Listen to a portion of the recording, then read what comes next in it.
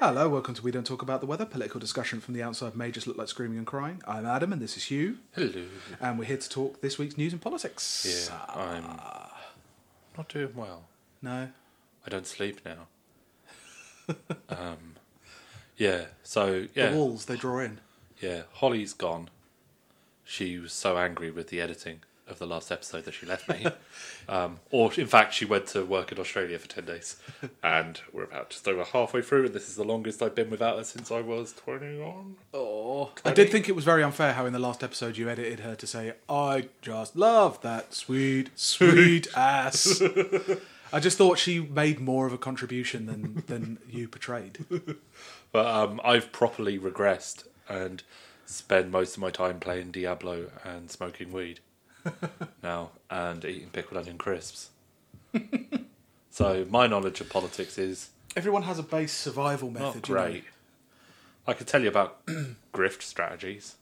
But I watched a bit.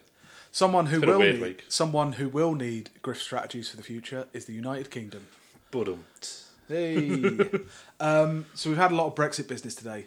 Yeah, it's been a weird one. Theresa May has presented her draft withdrawal bill to the cabinet. Yes, for agreement. I think, not the final bill. Yeah, the thing was she was just the withdrawal. She did her speech. She gave it she did PMQs, and she came across like an idiot, like she normally does. And Jeremy Corbyn shouted at her, and she shouted back, and it was doing the PMQ thing.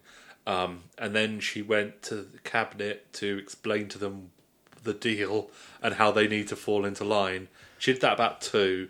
The plan was for her then to give us, because she was supposed, if you do that, you're supposed to talk to Parliament, but she didn't want to. Yeah. So instead, she was going to give a speech outside Number 10 at 4, 5-ish, and then it became 5, 6-ish. Then it became probably 6-ish.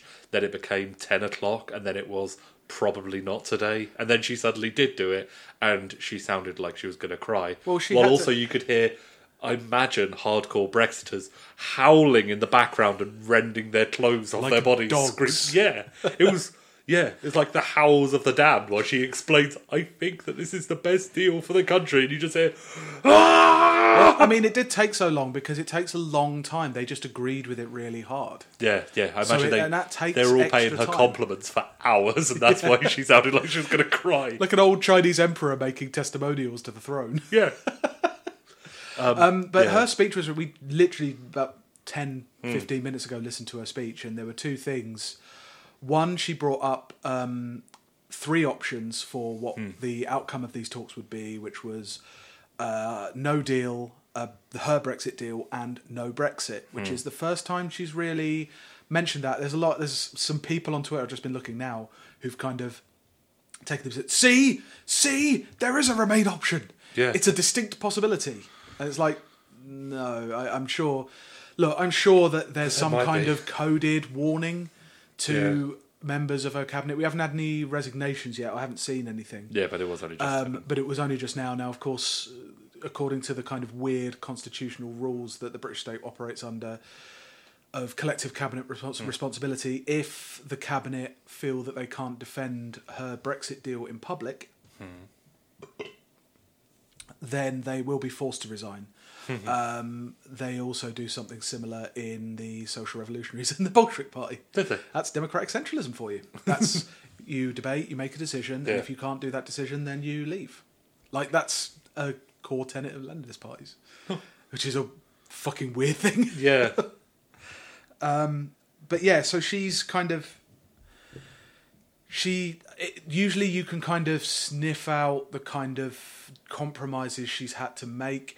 The second thing about that speech, she was saying "I" quite a lot. Yeah, she wasn't saying that the government will promise to do this Brexit, whatever. She was saying, "I have done the best job that I can," which, I don't know, sets off... I really want her to resign. Sets off resignation alarms. Tory leadership battle over Christmas. Oh, can you imagine? It'd be delicious. It'd be so good. Because I don't care anymore. Also, I've decided I'm pro-Brexit now. Yeah? Yeah, I've been toying with it for a while, but I just don't care anymore. I just want to see the world burn. I just hate all of it. I hate Brexit. And I think the only way that we're never going to talk about Brexit ever again is if we lose the written word. So if we go full-blown no-deal Brexit, I want the whole country to just crumble back to like, you know, the little kids in Mad Max 3. Yeah. I want to be like that. You want to be like one of those, like Savonarola in Florence, that mad monk who started burning like depictions of the human form. Yeah. But depictions of Brexit. Yeah. Yeah. I want to be reduced down to the position of cave paintings, so I don't have to deal with this stuff anymore.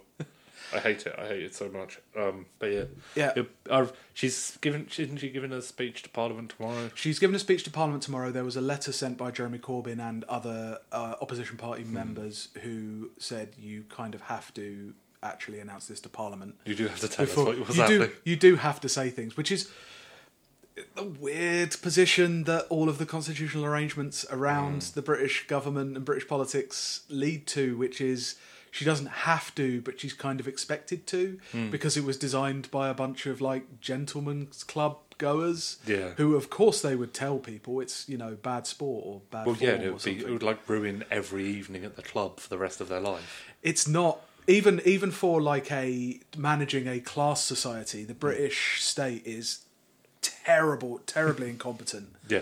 Not set up to do it at all, let alone, you know, remaking a country, which is what Brexit actually demands. Yeah. You know?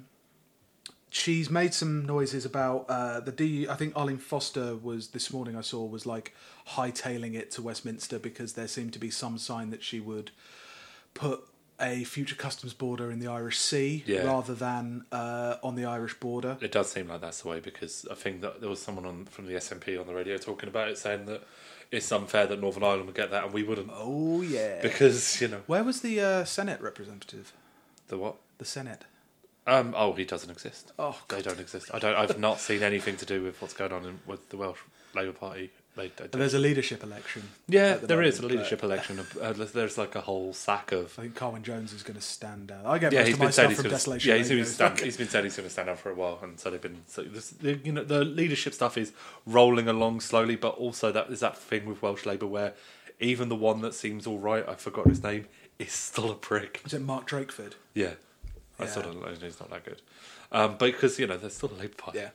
But yeah, of course you wouldn't. Why would they turn anyone from Wales? Because why would it matter? They'll just do what they're told. Well, they will. The Welsh Labour Party will. Yeah, he's already handed over like various like powers in the event of Brexit, because those things are going to be renegotiated. It's like, what? Oh, it's terrible. Anyway, it is terrible. So yeah, Theresa May has had to convince the cabinet of this deal, which it now appears she says she has. Anybody who disagrees is going to be out, so that will be the real marker of how successful this has been. It's always going to be a really difficult task, because like the Conservative, saying she has too many masters to please in this whole arrangement is a massive understatement. Well, it's that thing, like, what are the only other... Because, like, while Brexit's going on, nothing else is really happening. Oh, no. But even then, one of the small things that's happening, she already lost someone in the cabinet because of it, because they were doing that one so badly, the fixed on betting terminals. Yeah. And they even managed to lose someone. Oh, yeah, I completely forgot about that resignation. Yeah, exactly. I was thinking, who's resigned this week? Okay, so Joe Johnson resigned earlier in the week. And Figgy, for Chapman Ellsford. Was it? Yeah, Tracy something. Tracy... Crouch. That sounds right, yes. Yeah, it is Tracy. But because of the fixed on betting terminal stuff being delayed because betting shops like making money. It's pretty awesome. Like, So, Brexiters are incredibly suspicious of her since... Forever. Since specifically the Chequers deal. Yeah. Which sounds as we said at the time, sounds a horrible deal. Conservative Remainers, those of them that exist, she can probably count on their support. Oh yeah, because she's the only. Because that's the great thing about kind of Remainers championing Anna Soubry. It's like she has already given up, and she hasn't even. This morning she said, "I've always, supported Theresa May in her quest to find a decent Brexit deal." Yeah, and it's like. The deal's not even out yet. At least show some fucking decorum and wait until you betray all these people who called you like the conscience of the Conservative Party. Fuck's sake. There's probably not many hardcore pro-Europeans, but they're quite loud and quite prominent. Yeah. And obviously, with a liberal hegemony that kind of supports Remain broadly, they'll have a lot of like amplitude to get their message out. like mainstream English and Welsh Conservatives will probably fall in line because it will deliver what was promised. Scottish Conservatives are kind of on the fence. They'll support her, but also they feel separate enough that they can. Yeah. They're not nationalists, so any kind of bad Brexit deal, any bad talk about Brexit raises the spectre of independence. And of course, she's got the DUP, who are kind of the hardest of hardcore Brexiters and have one specific issue that they can rally around, and doesn't seem like it's going to go their way. No, the DUP stuff's going to be interesting, and especially like in the last couple of days. Yeah, you sent it to me. Was it Andrew Lillico misunderstanding everything to do with what happened towards the end of the Troubles? And that's like, well, that's always been kind of the thing that he said was that the thing that eventually stopped the violence in Northern Ireland was the British state wholesale winning. They defeated the IRA through military intelligence. And then we invited them to the table and gave them concessions out of the goodness of our own. Gave them guaranteed seats in the power hierarchy of the Northern Irish government, which is, of course, what everyone was campaigning for in the first place. Yeah, and the British did that because the British have always been good and nice to people. But, that idea has always been in the heads of like right-wing that kind of lack of knowledge. English people have always thought that that's what the IRA lost. Well, Michael Gove wrote a whole book on how it was a capitulation to the IRA, that the IRA had somehow won. It's just a fundamental misunderstanding of what that whole conflict was about, that it occupies a kind of place in conservatives' brains where they don't have to think about it very much, but when they do, they think about it solely in their terms and not as even a political issue. Yeah. Yeah. So the other factor we've got this yesterday and today was the kind of contradictory impulse that was being sounded out of Labour Remainers supporting the deal because Corbyn will go against the deal. Now, this is the time when he's bided his time so far, and he said there will be a Brexit, but we don't have to like the form. Yeah. That's the way of attacking the Tories and forcing a general election, which, after all, is the only way we're going to get a kind of soft Brexit anyway, because, as we've said, Theresa May has too many impulses. The impulse of the hardcore of her party is towards a hard Brexit. In Labour, could go either way. There are a few Labour leavers, but they'll get back on side. The hardcore Labour leavers. Dennis Skinner is like a Lexiteer, and he's already said he'll follow the whip. Yeah, and you don't have to listen to Kate Hoey. Kate Hoey is an outlier. She's insane. You don't have to listen to her at all. Yeah. I did hear her on LBC. It was so good. It was like, I don't know why I even had the radio. I think I was playing Diablo and I had the radio in the background. Yeah. But whoa, hey, when did this happen? Was it any time in the last 15 years? Yes. It was Ian Dunt, Andrew Donis, oh boy, Suzanne Evans, the nice UKIP one. Oh yeah, no, I know who you mean. And Kate Hoey. And Suzanne Evans, she used the word traitor a lot, which Ian Dunn got very upset about. But it was quite funny, all of them arguing about, democracy this and will of the people that. And the only one there who's ever won an election is Kate Hoey. Here's the thing of Andrew Adonis, I hate him so much. And it's he was never able to get a seat even in the New Labour heydays because he's so obnoxious. But yes, just can't stand listening to anything. Jess Phillips today had a stunning day on Twitter. Did she? Explaining that she doesn't understand the tactic of Labour pushing for a general election. She said because she might lose her seat. This general election shtick. A professional politician. Yeah. No, she's not. This is her job. She's not Babs. This general election shtick, I don't get. Why on earth do people think... I don't get elections. What do people think a general election would help Brexit? Hardly anyone thinks on a single issue in a general election, as proven last time. Also, why does anyone think a general election would lead to any other result than the one we have now? What then? Oh my God. Does Stella know that you don't want a second referendum? Jess Phillips. No. Oh. Does your friend Stella Creasy know that you have a very, very dim view of rerunning votes because you think they'll turn out the same way again? This is the new McDonnell Corbyn annual September split. This is between Jess Phillips and Stella Creasy. Do they agree? I think they probably do agree on a lot. I think they co-sponsored that online abuse bill. Yeah, I don't think Stella Creasy's as much of a TERF. Yeah, I mean, what happened to like the? Oh no, because she blocked me on Twitter. Not me. Actually, she blocked my personal Twitter account. Hasn't blocked the podcast Twitter account. That's weird. Which is really, really weird. That is really weird. I keep on worrying, because I see her a lot around Walthamstow, and I keep on worrying that she's going to recognise me from my Twitter thing, and then think I'm stalking her, and it's like, no, I just walk the dog, I live here. But I haven't been seeing Twitter and seeing what Jess Phillips is doing on Twitter, because like pivoting to anime and Diablo, I have also pivoted to TikTok now. That's all I do now. Get much better political news on TikTok. Yeah.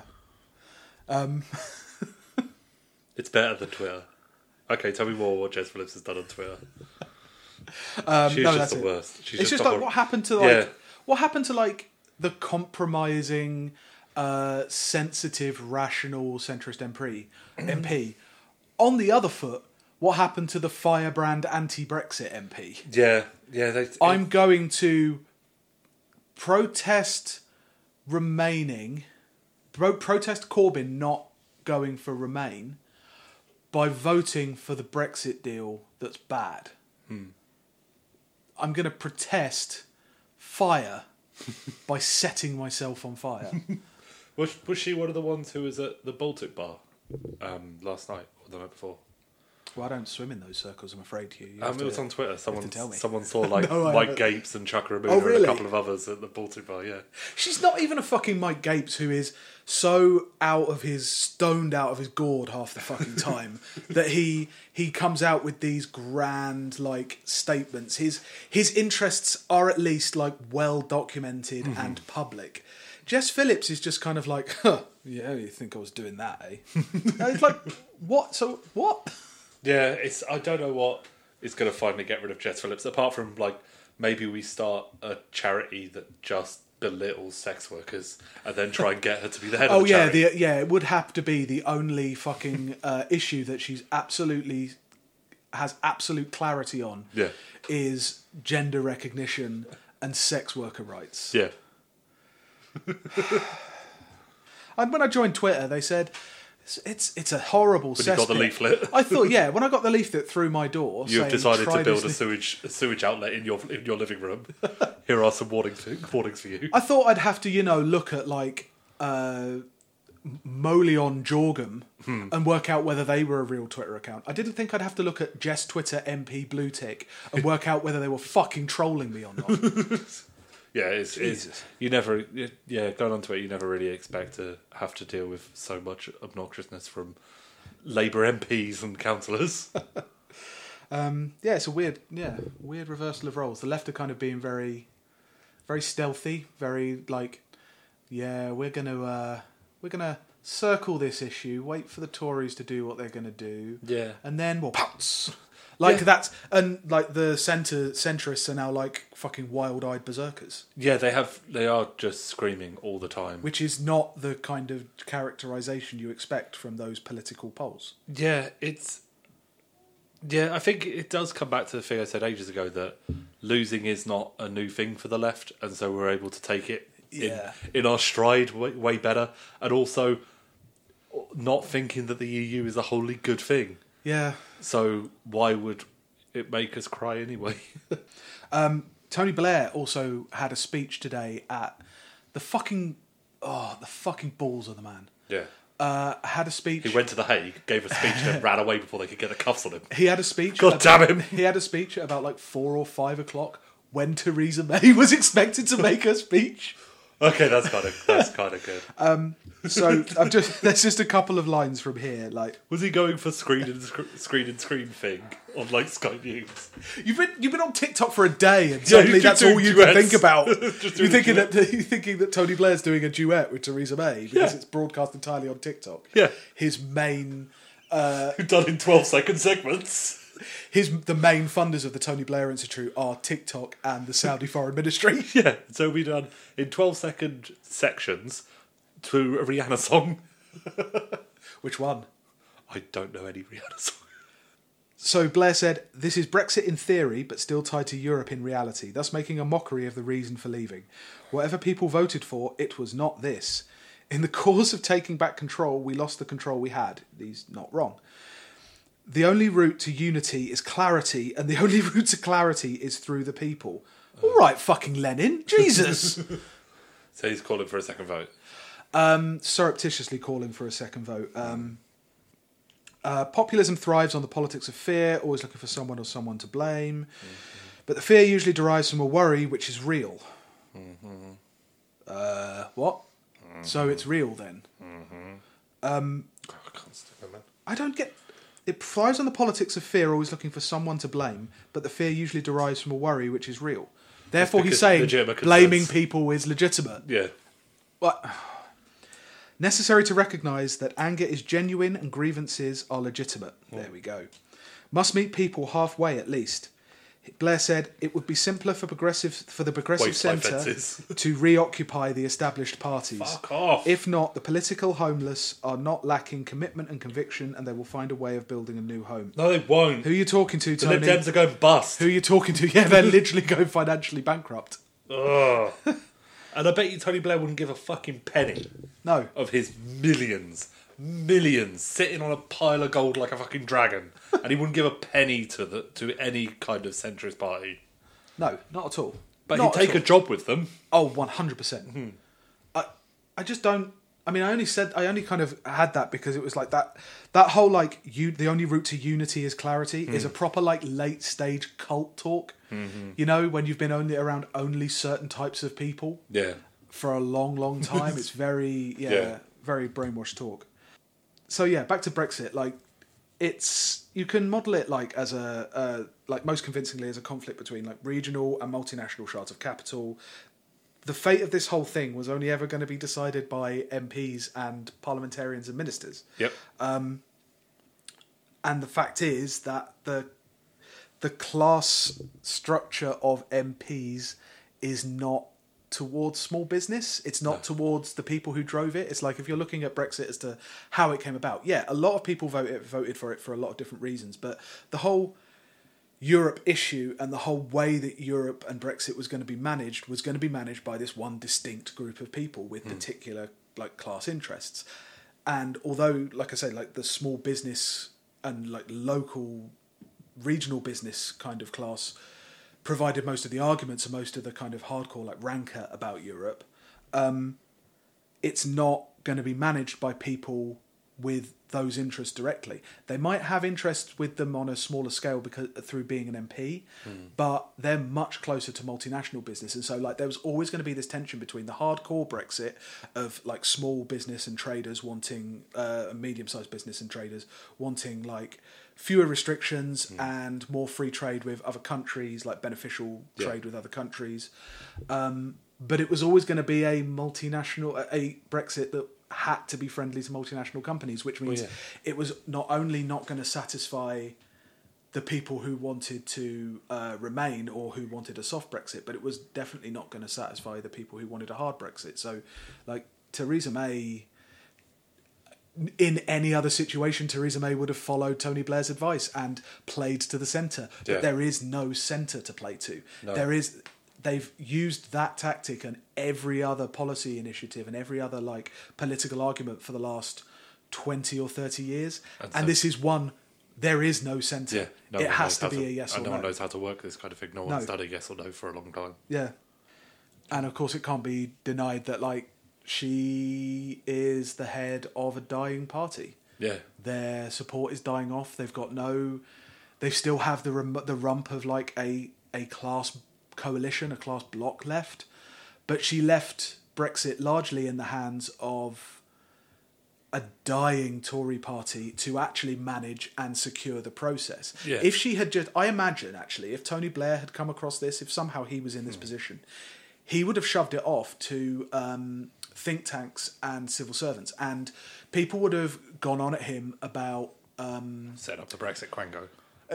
People would have gone on to him about like privatising the government, like they did when he was in power. They would have said, he's being presidential, he's hiving off government business, state business to private interests, and that would have been a fight he would have had.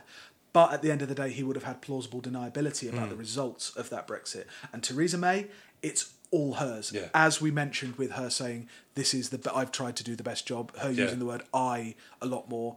This has all come down on her because she's the head of the party and the party was the thing that tried to manage it. Maybe they'll decide that only she'll Brexit and we'll put her in a boat and just push her out to sea. but like the Atlantic. Yeah. Towards Iceland. Yeah, like... So, second part of the episode this week, it was Remembrance Day, last Sunday. War Christmas. Mm-hmm. I love War Christmas. What did you get for War Christmas this year? I was a good patriot, so I got one of the war dead wrapped up underneath my poppy tree. Yep, it comes around again this time. This year was a special one. It was the triple threat. Yep. It was the 100-year anniversary of the end of World War One. Mm-hmm. It actually fell on a Sunday. And the British national culture, which it serves to kind of unify and paper over, has never been more dysfunctional. Yep. Perfect timing. Yeah. Really perfect. Yeah. Remembrance Sunday's become kind of an article of faith, like a secular religion based around the act of remembrance. Mm-hmm. No matter where you are, your class, your politics, it's there to kind of unify and identify the apex of British culture. Yeah. The one unquestionable function of the state and of British life in general, which is war. Yeah, so Remembrance Day kind of stretches back, obviously, to the end of the First World War. Mm-hmm. The British Legion was set up in 1921 to kind of provide charitable donations and help to ex-servicemen who'd been in the war. Obviously, it was a huge mass mobilisation, so when the war ended, a shitload of soldiers were left on the streets. There were families left without, providers, things like that. The first actual Remembrance Sunday, like the first Poppy Day, was held on 11th of November 1921. The concept of the poppy as a symbol of remembrance comes from the poem In Flanders Field, written by Canadian physician John McCrae, who wrote it in 1915 in response to a fellow soldier's funeral. Parts of the poem at the time were used to recruit soldiers and sell war bonds. The interesting thing is we often think of kind of there's a segment of like poppy lore that suggests it's the never again thing. That's not entirely true. No. The actual poem itself, although its first verse is like in Flanders Field, the poppies blow between the crosses row and row, quite a like memorialising thing. The third verse actually says, "Take up our quarrel with the foe, to you from failing hands we throw. The torch be yours to hold it high. If ye break faith with us who die, we shall not sleep though poppies grow in Flanders fields." So it's significantly more belligerent for a man who's just buried one of his compatriots. Yeah. The actual act of wearing a poppy was popularised by an American academic called Moyna Michael. She'd read In Flanders Fields as the Allies were finalising their victory in 1918 and drafted a poem in response to McCrae's Interred Soldiers, writing that the victors had caught the torch that they had thrown and they had kept the faith while others had lost it. Oh my God. So while her poem might be a memorial to the dead, it's also a celebration of their sacrifice and ultimately of their victory. Her poem that I just referred to was now called Keep the Faith. It was at the time referred to as the Victory Emblem. Yeah. Oh. Shortly after composing the Victory Emblem, she purchased 25 silk poppies at a New York department store and distributed them in honour of the dead. Her memorial flowers soon caught on around the world. From the United States in 1918, they arrived in France in 1920, and Canada, Australia and New Zealand and Great Britain in 1921, otherwise known as all the victorious countries, not the defeated. So it's much less of an anti-war symbol that I think than... Well, post-war Germany couldn't afford silk poppies. They could barely afford food. Had to burn the silk poppies. Yeah. So poppies have been converted into kind of victory medals for the victorious countries. Yeah. The person who introduced poppies to Britain was none other than Field Marshal Haig, who was the British commander during World War One and would shoulder a lot of the blame for the tactical and strategic failures that led to World War One becoming such a meat grinder. The poppies would actually still bear the name of his charity, the Haig Fund, until 1994. Up until 1994, you have a little Haig in the middle of your poppy, which I remember that. I suppose the characterisation of the poppy later on as like a non-political symbol. Very much weird when you think that up until 1994 they had that butcher's name in the middle of them. Nowadays, the British Legion poppy appeal makes a staggering amount of money. The British Legion's own statistics show that its poppy appeals are almost always more successful when they take place during ongoing conflicts. So, in the 20s and 30s, they showed only modest growth in income. That figure doubled in 1938 from 578,000 to 1 million in 1945. A comparable leap, almost 20%, was recorded during the Falklands War, and there was another substantial increase between 1989, 11 million, and 1991, 13 million, the first years of the Gulf War. Recently, figures have followed the same trend. At the beginning of the millennium, the poppy appeal income remained relatively stable, between 20 and 21 million each year. In the second half of the decade, when major wars were being fought in both Afghanistan and Iraq, that number doubled to £40 million by 2011. £40 million that makes. And it's become kind of an embedded part of British life. Every season you get poppy season. You can feel it in the air. Yeah. You can smell the mustard gas. Don't sniff too deeply. It's very bad for you. You will not get over it. And its character has changed over time as well. Like when I was growing up, I always remember it as like quite a somber time. There were standardised images of the war, and the standard thing you would do to commemorate it would be you would buy a poppy and you would stand in silence. Like it's a very somber, very like Puritan-y, quietist almost commemoration of that thing.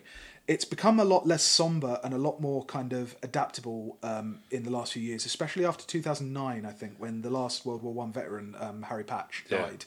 It's got a bit more razzmatazz now. It's very weird. There's a lot more memorials, like specific memorials. So obviously there were memorials set up in every village, like to the war dead. Very Victorian, very austere, very angels crying and shielding their faces and stuff. But over the last few years, like one this year that really bugged me was there was a statue. I think it was a statue of a soldier. I'm not sure. I think it was somewhere in London that had some kind of glass case put over it, and it had fans blowing poppies around it, which is like, what's that? It's the Crystal Maze. That one looked pretty bad. There was another one of like a giant soldier made of like metal and like gears and stuff, where he looked like a literal war machine. So he looked like the kind of avant-garde art that German soldiers were going back to Germany and producing during the Weimar Republic. That was pretty bad. That's like this year I've noticed a lot more of the kind of unofficial poppies. Yeah, because like that's been a thing. Like and when we were younger, like when we were at school, I just remember there being the paper poppy. Yes, the British Legion sold just the poppies. Yeah, but then it's in the last like 5-10 years the metal poppies. Yeah, the pin badges. Yeah. And embroidered poppies as well. Huge embroidered poppies, which is this really year strange. I've never seen these ones before, but this year there was a lot. There was some good grifters making some good money from ones that were made with it's like they said like dirt from Belgium and some with made from brass casings from bullets from the fields and stuff like that. But the funny thing is there was people selling pretty those. metal, actually. Yeah, there were people selling those for like 40-50 quid.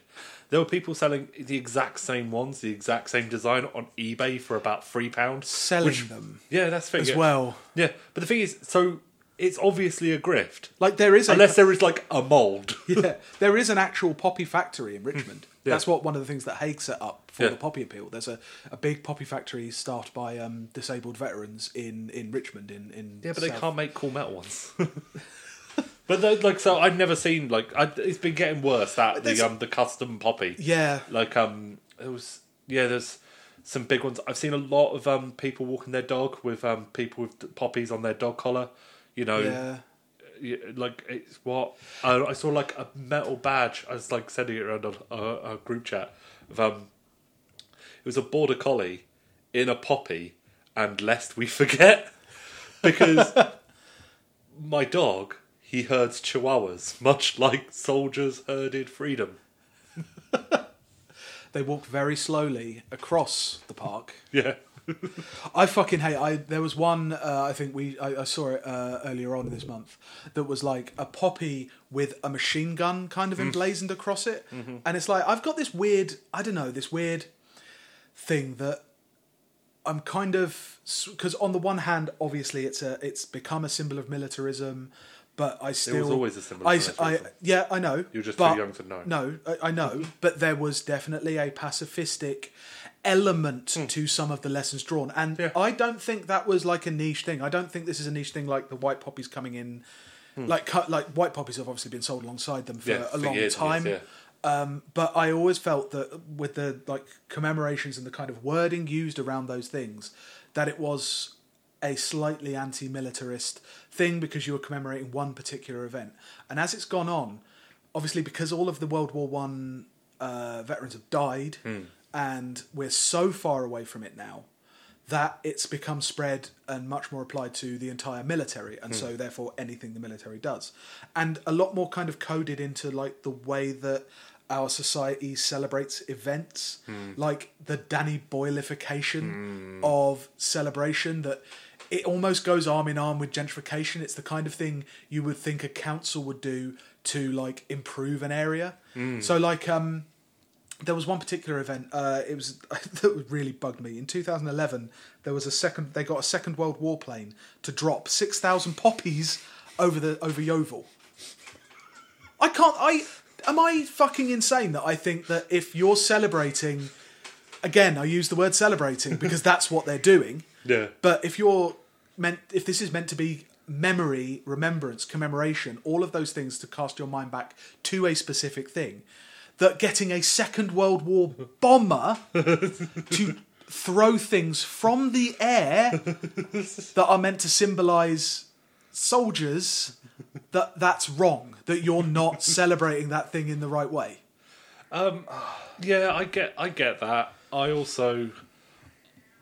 I hate it and the British Army with a passion and anything. No, but I do. That's the thing. Thing is, like the Danny Boyleification, like the crassness of it all, like the dropping poppies, the Crystal Maze thing, the horrible gaudy statues, the big thing at Tower London with like... I've got that. Yeah. It's called Beyond the Deepening Shadow, The Tower Remembers. I read that book.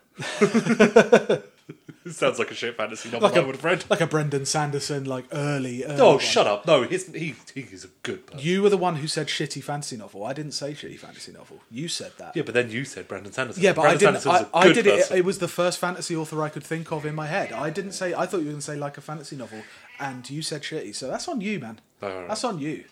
Preempting my brainwave. So this Beyond the Deepening Shadow, The Tower Remembers, will fill the moat with thousands of individual flames, a public act of remembrance for the lives of the fallen, honouring their sacrifice. This new artistic tribute by designer Tom Piper and sound artist Myra Calix will run for 8 nights, leading up to and including Armistice Day. The installation brings together the work of creative director Deborah Shaw, lighting designer Phil Supple, Mist Effect artist Mike Jones, staging and movement Anna Morrissey. It's an evolving installation which will unfold each evening over the course of 4 hours. It will be accompanied by a specially commissioned sound installation, a sonic exploration of the shifting tide of political alliances, friendship, love and loss in war. At the centre of the sound installation lies a new choral work, One Lighted Look for Me, by sound artist Myra Calix, with words from war poet Mary Borden's Sonnets to a Soldier. See, the thing is, that's very... I like that. The thing is, if that wasn't poppies, I would like the sound of that. Well, no, I'm I glad like all that kind it's of poppies. wanky I'm glad it's to the war dead. I'm glad it's so crass and over the top and taken away from people's actual personal feelings of remembrance and become this state-owned, state-pushed thing and just absurd, because that's what the war was. It was so grindingly stupid and gaudy and crass, and it was for no good whatsoever, much like the poppy appeal is now. That's much right. Like all of this stuff is. It's so horrible. It should make you feel ill. It should make you feel a bit grossed out, because that's what it should do. Because somber remembrance, that's not in the British mindset. So in tandem with like the gaudiness of Poppy Day, the political climate has become a lot more aggressive in searching for dissenters. And I mean only the political and media climate.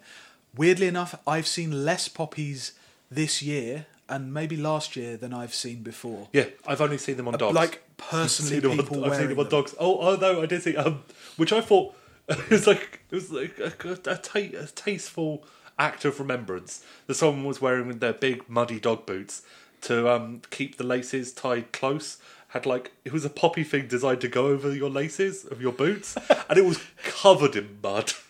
Just like World War One. Exactly. But yeah, I've seen lots of dogs with them, lots of whippets, nobly remembering. Yeah, always whippet. There's a lot of whippets around. Yeah. But yeah, those are, I've not seen any on any people. Yeah, and yet the actual media climate has stepped up. Maybe I think they are starting to tail off because I've seen enough kind of. There was a what's his name? Harry Leslie Smith. Renounced, said he wasn't going to wear a poppy a few years ago. I think it was about three or 4 years ago. You mean the people running his Twitter accounts? But one example that was really galling to me on Twitter, James Mitchinson of the Yorkshire Post was talking about Majid, the Sheffield First Citizen, which is an awesome title, by the way. It is. It's the kind of title that we'll keep on. And he definitely. There'll be a lot of firsts. That will be definitely a thing that people go for. Yep, 100%. Yeah. We'll worship the Divine Creator. We'll replace the Church of England with the Divine Creator. Yep. So Majid wore a white poppy at the official ceremony he was at with his robes. Revolting. And he said, "The first citizen of Sheffield has not worn a red poppy at today's Remembrance Sunday memorial service. Instead, he wore a white one. Thoughts?" Now, obviously, as a free-thinking member, committed of the press, committed to open debate, this was an open-ended question, yeah? No other suggestions at all. He just wanted to wheedle out democratically what the people of Yorkshire thought about their mayor wearing a white poppy. Their Muslim Somali mayor, actually, I'm not sure if he's Muslim, their British Somali mayor, immigrant Somali mayor, immigrant, wearing a white poppy, yeah? And that's what he wanted when he posted the same message 4 hours previously. Adding to that previous message, he shunned the wearing of the traditional poppy. The soldiers standing right behind him, literally and metaphorically, did not.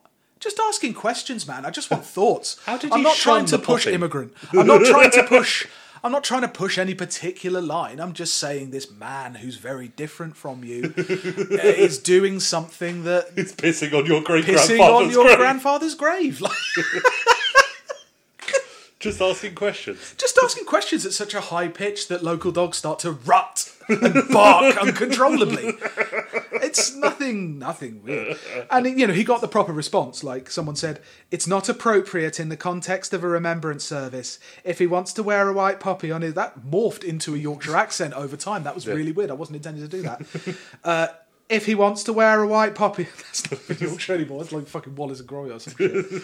If he wants to wear a white poppy on his own time, I guess that's his choice and his business. But the red poppy is our symbol of remembrance, and he should respect that in his public role. My keyring has a literal dog whistle attached to it. Do the poppies come with them now as well? There's this chafing at the bit to kind of identify, and it's a weird kind of thing because the right wing in this country and the kind of reactionaries, they look at the usual suspects and expect that to happen. I imagine, let's say, Ash Sarkar's Twitter feed, I imagine that was browsed approximately 3 times harder than normal just to find it on the weeks leading up to the 11th of November. Of course, Aaron Bastani took all the heat off her by doing his thing, but yeah, whatever. Yeah. And there's, especially as Indian and Pakistani and Caribbean imperial regiments are honoured alongside the British, this desire to kind of define the adoption of public duty and confine it just to being a white British thing, it gets stronger and stronger every year. Maybe I think maybe it's starting to tail off because there's literally nothing you can do, seeing as I don't think you can go more for a kind of poppy baiting story than when who's that guy who's just got out of prison, the Islamist? Oh, the one who burnt the poppies. Yeah, he burnt a poppy. It's an Islamist group in Britain burning a poppy. So you can't really go further from that. I literally can't even remember his name. He's just been. Yeah, no, it's because I made. He was Tommy Robinson's friend. Yeah, I made. He knows Tommy Robinson really, really well. They both made a lot of money together. They actually did, though. To be fair. Yeah. So I'm glad I can't remember his name. Actually, it's completely gone from my head. So, like, what is it about Poppy Day that leads Britain to lose its collective mind? Especially over manner and form. Especially when it's degraded so much anyway. I saw... It was really fucking horrible. It was... I watched a Channel 4 thing for... I think it was Channel 4. It was BBC, I think, for Prince Charles' 70th birthday. Mm-hmm. And there was a bit where he was doing, like, an act of remembrancy thing with some, like, retired Welsh guards. And they're all wearing World War One era clothes. They got bowler hats, and they all walked past him, and they tipped their bowler hats to him, and he tipped their bowler hat. It was such a weird, contrived thing. Yeah, art installation. That's like a modern museum or heritage, like what they would call a heritage installation. That's the kind of thing we do: get people to dress up as those things and then recreate it. Yeah, it's so weird. Here's the thing: like the longer it goes away from World War One, the more that it can fiddle with what World War One was about, because it was about our freedom of speech. It was actually the main reason why we went to war was because people were no platforming journalists from Spiked Online, and Spiked Online in charge of the war effort. I didn't fucking dare to do this, but Brendan O'Neill released his Poppy article this year, because that's how you refer to it from now on. Brendan O'Neill released his article. It was earlier on in November, and he was like, God, aren't the anti-poppy people so smug? I've never worn a poppy before. This year, I think I will. And it's like, you fucking child. Oh god! I saw he was on. He did a thing with Sargon of Akkad. He did, yeah. I haven't watched it because I'm not going to. All I saw the thing. He put like a cup of tea and a pint of beer, because that's how British they are. It's like, whoa. That's what they think double fisting is. A shot and a chaser. A shot of tea. The official working class uniform of. Well, it's like a depth charge of a shot of tea, a shot of milky tea into a pint of bitter. Oh. I mean, that kind of leads me on to the only thing I can think of with Remembrance Day as to why people lose their minds so much is obviously it's distant and far more focused now on displays of Britishness. So with the beer and tea, that's the usual consumption-led display of national identity. Yeah. The English don't have many formal displays of national culture that have stuck. They try St. George's Day every single year, but people don't know what to celebrate. They don't know how to celebrate, other than doing what they do on a weekend anyway. Yeah. Oh, we're going to have a barbecue. Yeah, fucking you and everyone else. Yeah.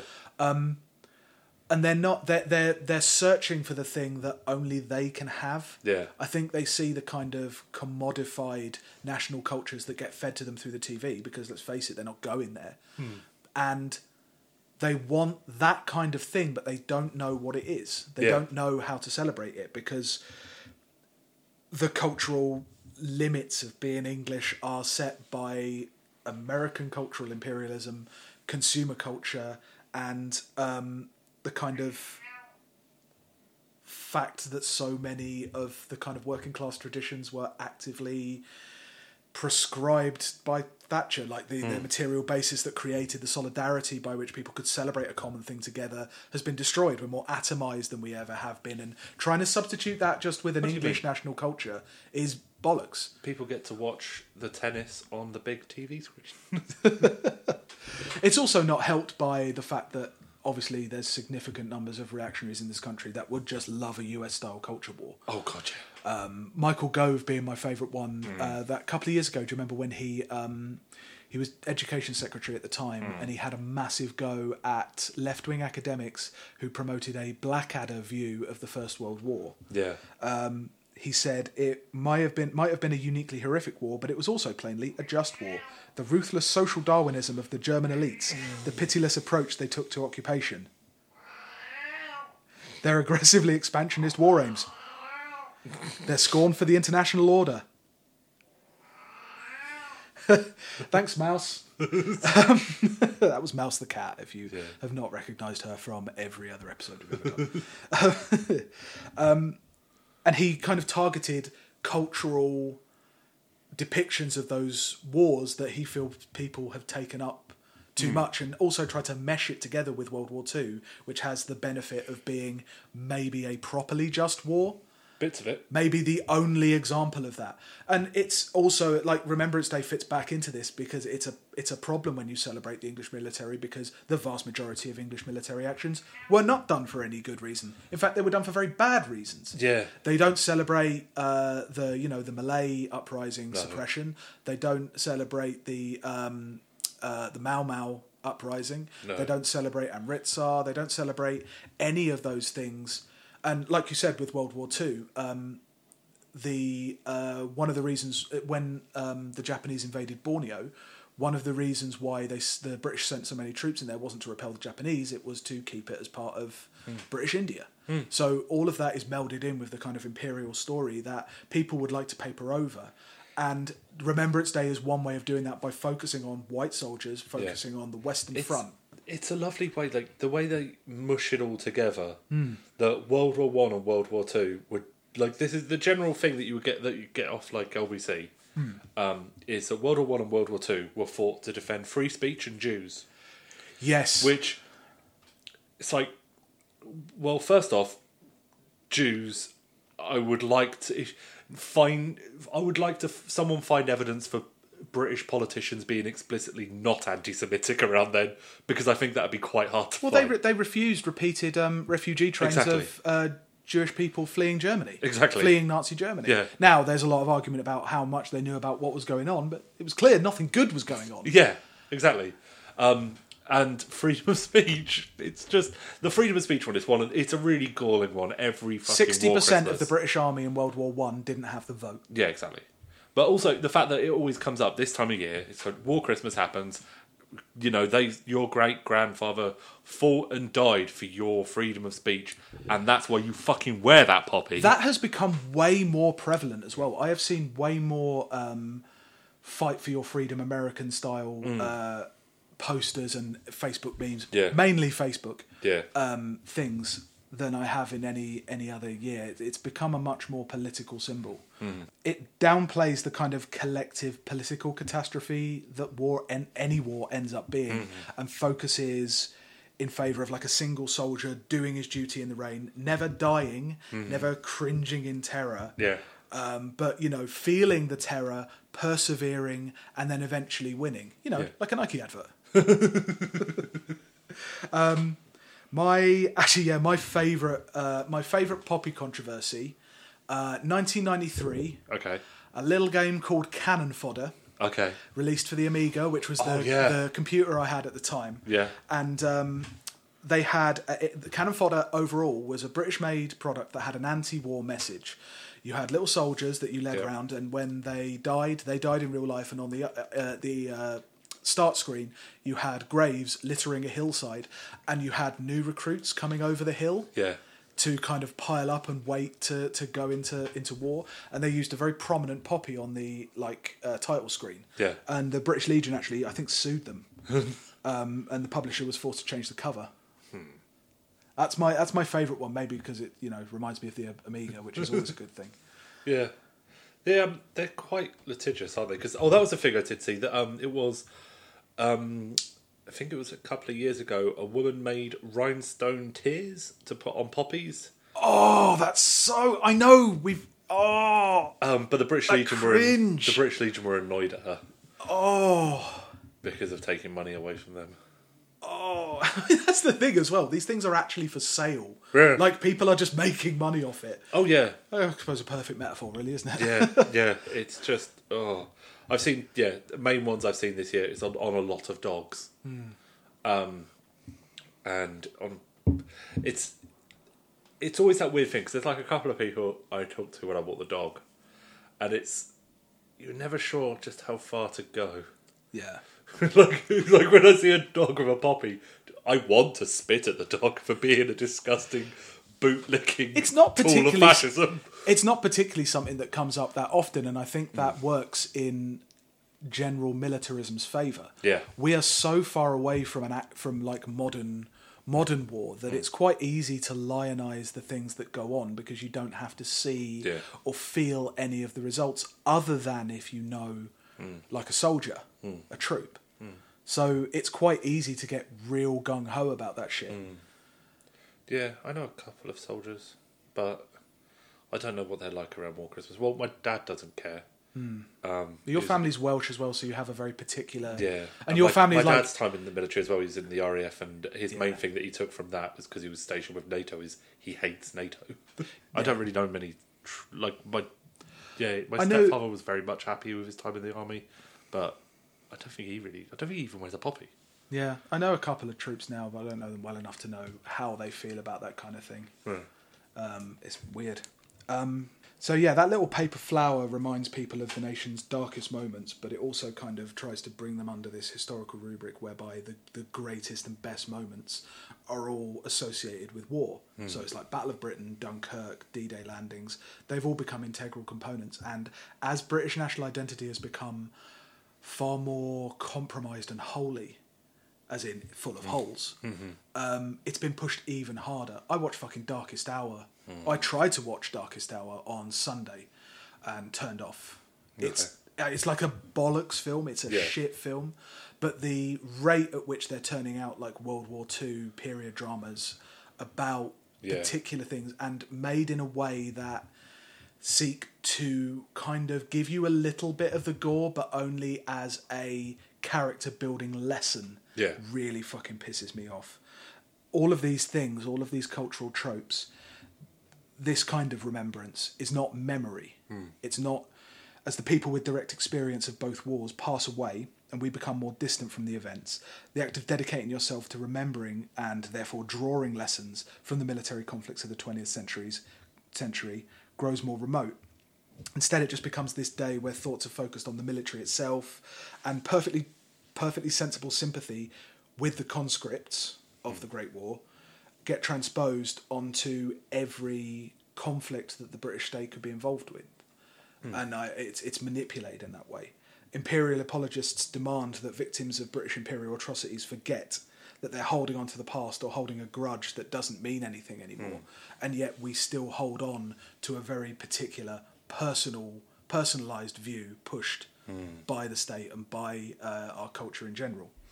The images of the war are idealised soldiers, symbols of sacrifice and victory. When I was a kid, I went to the Imperial War Museum, which by then had kind of taken on the kind of postmodern heritage industry view of how a museum should be run. They had these rotating range of images of the trenches, and one of them was a picture of World War I corpse. And it had a uniform on. It was muddied and torn, but it was still recognisable as a German uniform. The hands were still there. Like again, they were muddied, but they had flesh. The body had flesh and weight to it. It filled out the uniform. Recognisable as a human being. I think it was still holding a gun across its chest at some point. On top of that body was a perfectly bleached skull. No flesh, no gore, entirely stripped down. Now, I had seen both of those images before. I had seen images of dead bodies and I had seen images of skeletons. But seeing one attached to the other, I hadn't seen that before. I hadn't contemplated, although I knew there was a skeleton inside people, I'd never seen it put so dramatically. And so it was like a really shocking image. I couldn't actually find it when I was looking for it for this episode, but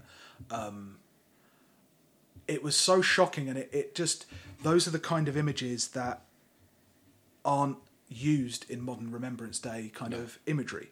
We get the mud, we get the soldiers, drinking out of tin cups, complaining about the food, but the actual dead bodies, the blood, the fear, the limbs, and the skulls have been subtly edited out. Early Remembrance Day images have soldiers standing to attention or laying out as if sleeping, a bit more kind of mournful and, as we say, sombre. But all the weird fucking Facebook memes in 2018 show alive soldiers saluting or even charging over the barricades, charging the trenches with anger and fury and joy on their faces. Screaming about freedom and the sacred blood spilled in the name of a political system which denied them the vote. Yeah. Stoic patriotism wasn't enough to stay alive in the trenches. That should be obvious. These symbols aren't scary anymore. World War I and by extension World War II are presented as an era of unparalleled safety and security and honour, a time you should want to live in and strive to recreate, a time when you could be proud to be British, whereas in reality it was a period where some people must have felt disgusted to be human. Like their floral counterparts, poppies have come to promote a collective anaesthesia, easing the pain of listening to the stories of ever older and more distant people, and substituting it with a collective myth, in truth, one of the few holding Britain together as a cultural unit. Yeah. Yeah, I agree with that. Yeah. I think it's why they get so angry with people who are specifically anti-poppy or like wear the white poppy or anything like that. Yeah. Because it is all they've got. It's spoiling their good time. Yeah. And that's not what this should be. This shouldn't be a good time. No. This should be a real bad time. And I get really disgusted. I don't know if it's like me growing up. Like my dad's a big like World War I and World War II kind of history freak. And so we ended up going to a lot of museums and I ended up getting exposed to a lot of that stuff. And I don't think he's overly like militaristic, but just the idea that these people are like, as in the people now, modern Britain, is somehow holding those people's experiences and memories in high esteem. When I see a World War II bomber dropping poppies over a British town, that's not holding that memory in high esteem. Even if you don't have an anti-war perspective on it, that's not holding that in high esteem. And there's something about that hypocrisy that really fucking rankles me. Yeah, I get that. I love it though because the whole thing's disgusting. You may have the right attitude, actually. Now I've had it explained to me. Maybe I need to just relish in the filth. Come join me and wallow in the mud. That's how I said. That's how I did my Remembrance Sunday. I rolled around in the mud with my dog. I dug a hole in my garden and rolled around in it while my wife shot at me and threw tins of Coleman's mustard. Yeah. Okay, that's us for this week. You can subscribe to us on iTunes, follow us at WDTATW_podcast. You can follow me at BM Bergamo and follow Hugh at Tanner Smashing, and we'll see you next week. Bye. Bye. Bye.